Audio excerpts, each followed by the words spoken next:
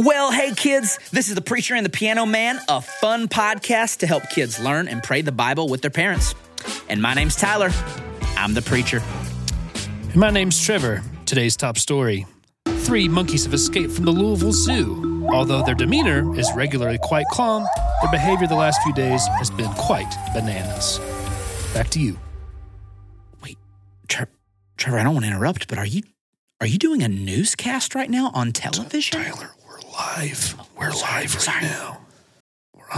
The news is happening right now. Is the monkey going to be all right? This just in. Today on this podcast, Tyler is going to go ahead and tell us another Bible story, in which case Trevor will ask him some clarifying questions, and at the very end, write a new song. Back to you.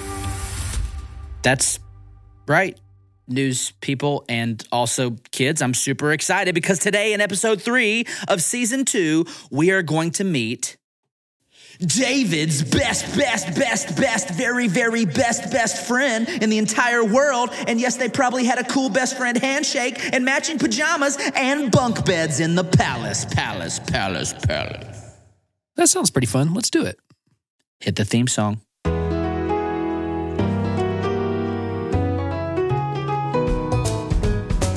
Put down those yummy goldfish. 'Cause guess what? We granted your wish. You get to hear from your bucket list. It's the preacher and the piano man. Fun and now go hand in hand. And this time it will be grand. It's the preacher and the piano man. Okay, so the vocab word today is friendship. And the Bible teaches that friendship is really important, kids. Now, Trevor, I have a question for you in follow-up to season 1. I asked you in season 1 who your best friend is, and you said it was Dairy Queen, which is strange, but I have a follow-up question on that. Is the Queen, the Dairy Queen, still your best friend, or do you have a new one? Well, maybe I would have a new one if somebody else came up to me and gave me a basket of chicken tenders with a cup of gravy that I could dip it in. But until that happens, no, Dairy Queen's still the best. Love you. Have you ever had their cheese curds before? Oh, yeah. Delicious. I'd have to say I might want to wiggle in on this friendship because those curds are fantastic. Hey, 2's a friendship, 3's a party. You're in. All right. Let's go get a blizzard after this. Now, the Bible says that David's best friend was not Dairy Queen. It was actually a man named Jonathan. And they had one really, really important thing in common that I will tell you in a second. But first, I want to ask the kids here in our live studio audience. They're absolutely 100% real kids. Kids, what do you and your friends have in common? Well, me and my friend like to go fishing together. Yeah, me and my friend are in the same class at school. And me and my friend like to do rap battles against each other. And me and my friend share our underwear if the others run out. And my best friend is the personal bacteria living between your toes, and our favorite thing to do is make your shoes stink. I can smell those stinky feet from here. Sniff, sniff, sniffity, sniff. Ooh. Gary, whoa. We got to have a talk. Gary, friend to friend here. If you don't want to be called scary, Gary, you got to knock that stuff off. Your best friend is the personal bacteria from feet? What? At the very least, you need to monitor what you're watching on YouTube. Anyways, okay. Now, that's cool that you guys have things that are in common with your friends, kids. David and Jonathan had in common one really, really important thing. They both trusted in God. And this is one thing that is super important to have between you and your very best friend, that you both love Jesus. See, you should have all sorts of friends. Friends who don't believe what you do or don't act the same ways you do or don't look like you, think like you, or even come from the same culture that you do. But the people you let influence you the most should always be people who trust in God, like you. Now, one thing my pastor used to say to me, Trevor, is this. He used to say, show me your friends and I'll show you your future. Show me your friends and I'll show you your future. Do you know what that means, Trevor? I mean, nothing is free in this world. You go to Walmart, there's going to be a price for everything. So I imagine if you went to Walmart with your friend and said, hey, I want to know, what's my job going to be when I grow up? Am I going to find love, all that kind of stuff? They probably would give you that answer if you trade in your best friend and then your friend has to just work at Walmart for the rest of their life. That'd be my guess. So you're suggesting that if we trade in our friends at Walmart, then Walmart will tell you, they'll predict your future? I'm not suggesting that, but I am suggesting that I might get some money here in a little bit. Oh boy. No, Trevor, that's not actually what the saying means. It actually means that the friends you hang out with rub off on you. And over time, you just become more and more like them. So your closest, very best friends need to be people who help you make you more like Jesus. Not less like Jesus, but more like Jesus. So I heard it said like this once. Here's another saying. Okay, you become the sum of your 5 closest friends. So, Trevor, if that's true, if you actually become like the 5 closest friends you let into your life, then who do you want to be your friend? Easy. Number 1, I'd choose Captain America because he stands up for what he believes in and he's strong. Number 2, Marie Kondo. She's all about living a minimalistic life. Maybe I will have a cleaner room because of it. Number 3, Dairy Queen, obviously, unlimited blizzards. I can make those. 4, a penguin so I could slide on my belly. And then 5, it's obvious, 15-time hot dog world champion, eating contest connoisseur Johnny Chestnut, for obvious reasons. Okay, it's Joey Chestnut. What did I say? Did I say Johnny? Yeah, it's Joey. Oh, I'm so embarrassed. And he's one of my heroes, so I might forgive you for that later. Now, kids, I don't know. It feels like a good question to ask you. If you become the sum of your 5 closest friends in life, then who do you want to be your best friend so you can be more like them? Well, I want Lucas to be my friend because he always shares his cheese sticks at lunch, and I want to be just like that. I want Kylie to be my friend because she's brave and beats the boys in soccer. I want to be just like that. Yeah, and I want Donkey Kong to be my friend because he can pick anything up and throw it really far, and I want to do that. I would like Ashlyn to be my friend because she could burp the whole alphabet. And I've never met a girl who could do that. Whoa. It's amazing. Well, kids, that started off really great, actually, with sharing about bravery and, generosity. But when we got to Donkey Kong there, I think it really went off the rails. So yeah, a little bit. Anyways, let's get back to David and Jonathan. David and Jonathan met right after David slayed the giant. And if you remember from last episode, the reason David was able to beat Goliath was why? It was because his heart was full of trust in God. Now, Jonathan had that same level of faith. See, right before this story of David and Goliath, in chapter 14 of 1 Samuel, we meet Jonathan, and Jonathan was a warrior too. It's such a great story. So Jonathan sees an outpost of 20 soldiers from the Philistine army, and the Philistines were just a constant fly in the eye for Israel. And even though the odds were clearly stacked against Jonathan, 20 verse 2, it was just him and his armor bearer. It seemed like he had no chance to win. Jonathan trusted that God could deliver a miraculous victory, and God did. So Jonathan had this level of faith.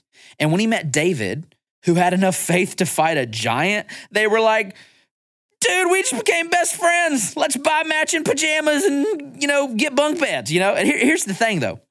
They should have never been best friends because Jonathan was Saul's son, which means that he was next in line to be king.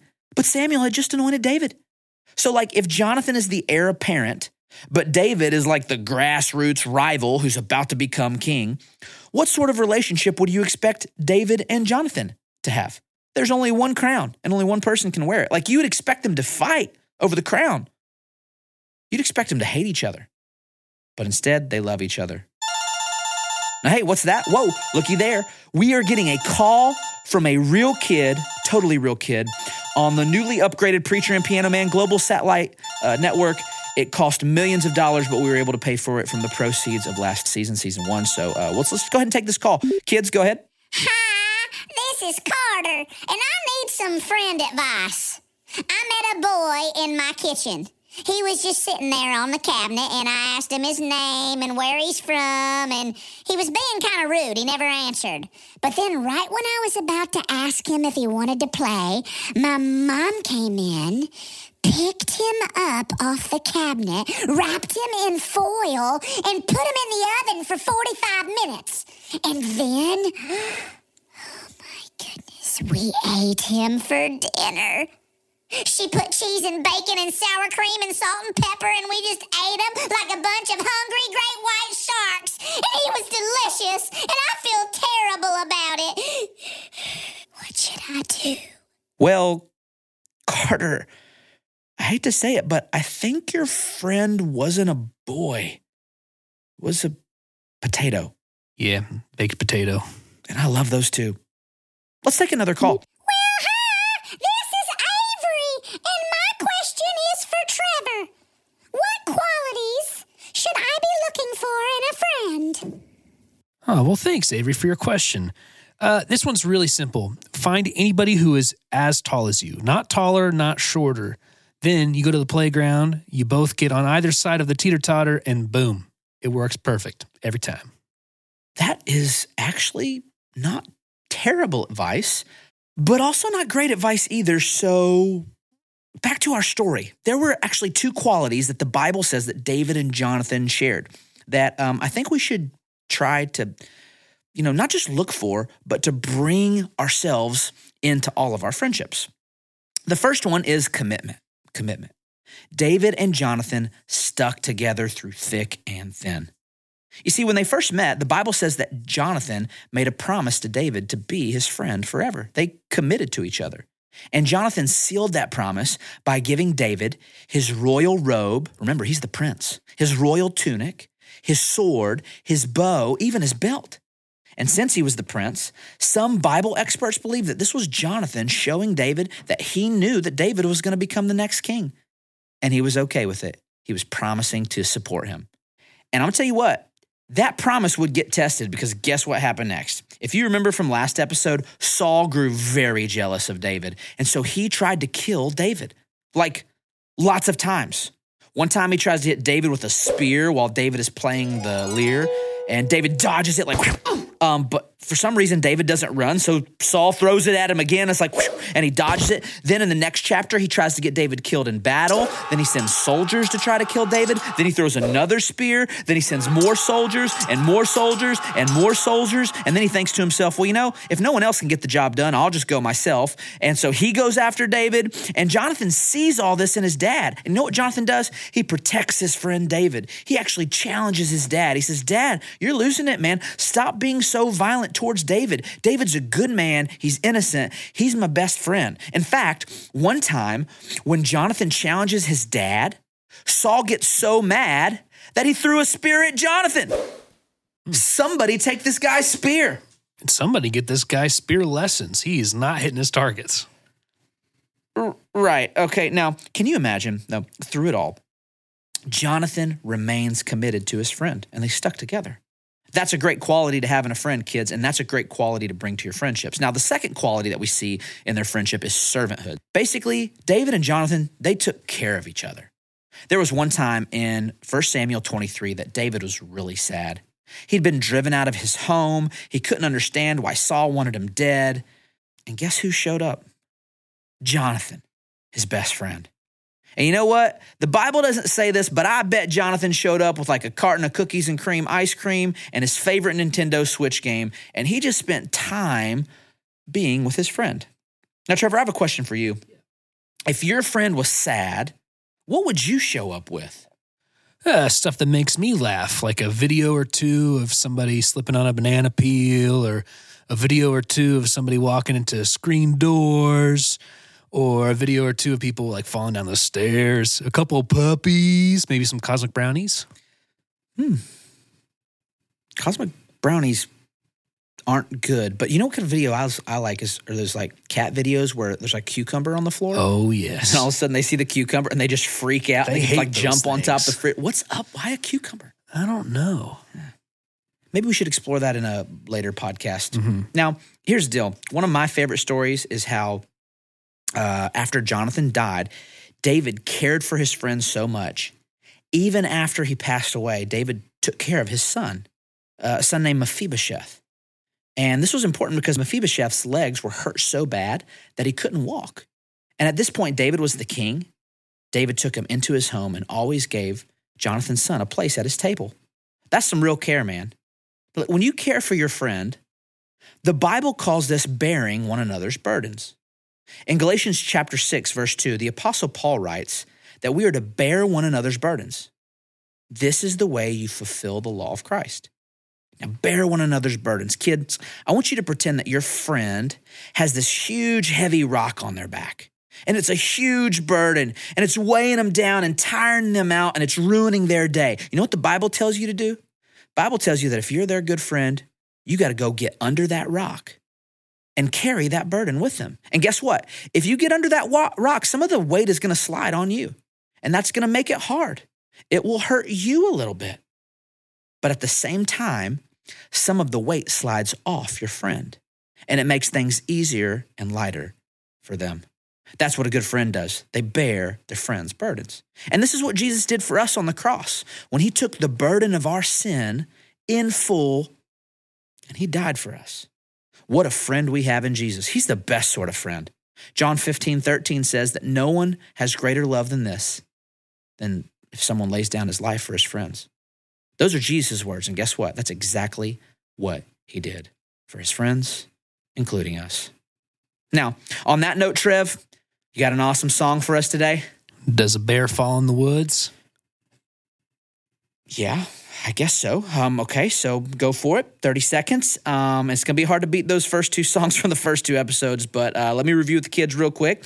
Kids, thanks for listening today. Your vocab word was friendship. Friendship. Remember, best friends are united by their trust in God. They are committed to one another through thick and thin, and they serve one another, even when it hurts, even when it's hard.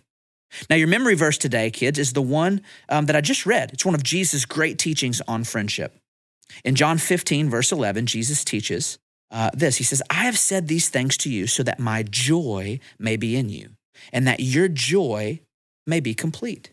This is my commandment, that you love one another as I have loved you. No one has greater love than this, than to lay down one's life for one's friends. You are my friends if you do what I command you.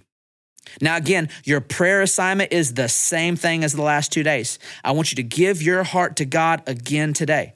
It's a really simple prayer, kids. I want you to say, God, I am a kid after your heart. So today, I will love and trust you by, and fill in the blank. You do it. Your parents do it.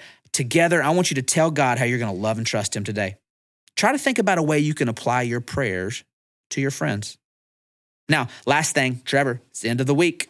So can you give secret? Hey, you know what I love? I love we're making it a little harder on the kids this week. We're not, this season, we're not giving all the words every single episode. One word, you got to listen to episode 1 and 2 to get the first 2 words. So what's word number 3? Secret word number 3 is buffoon. Buffoon it is. Let's hear the song.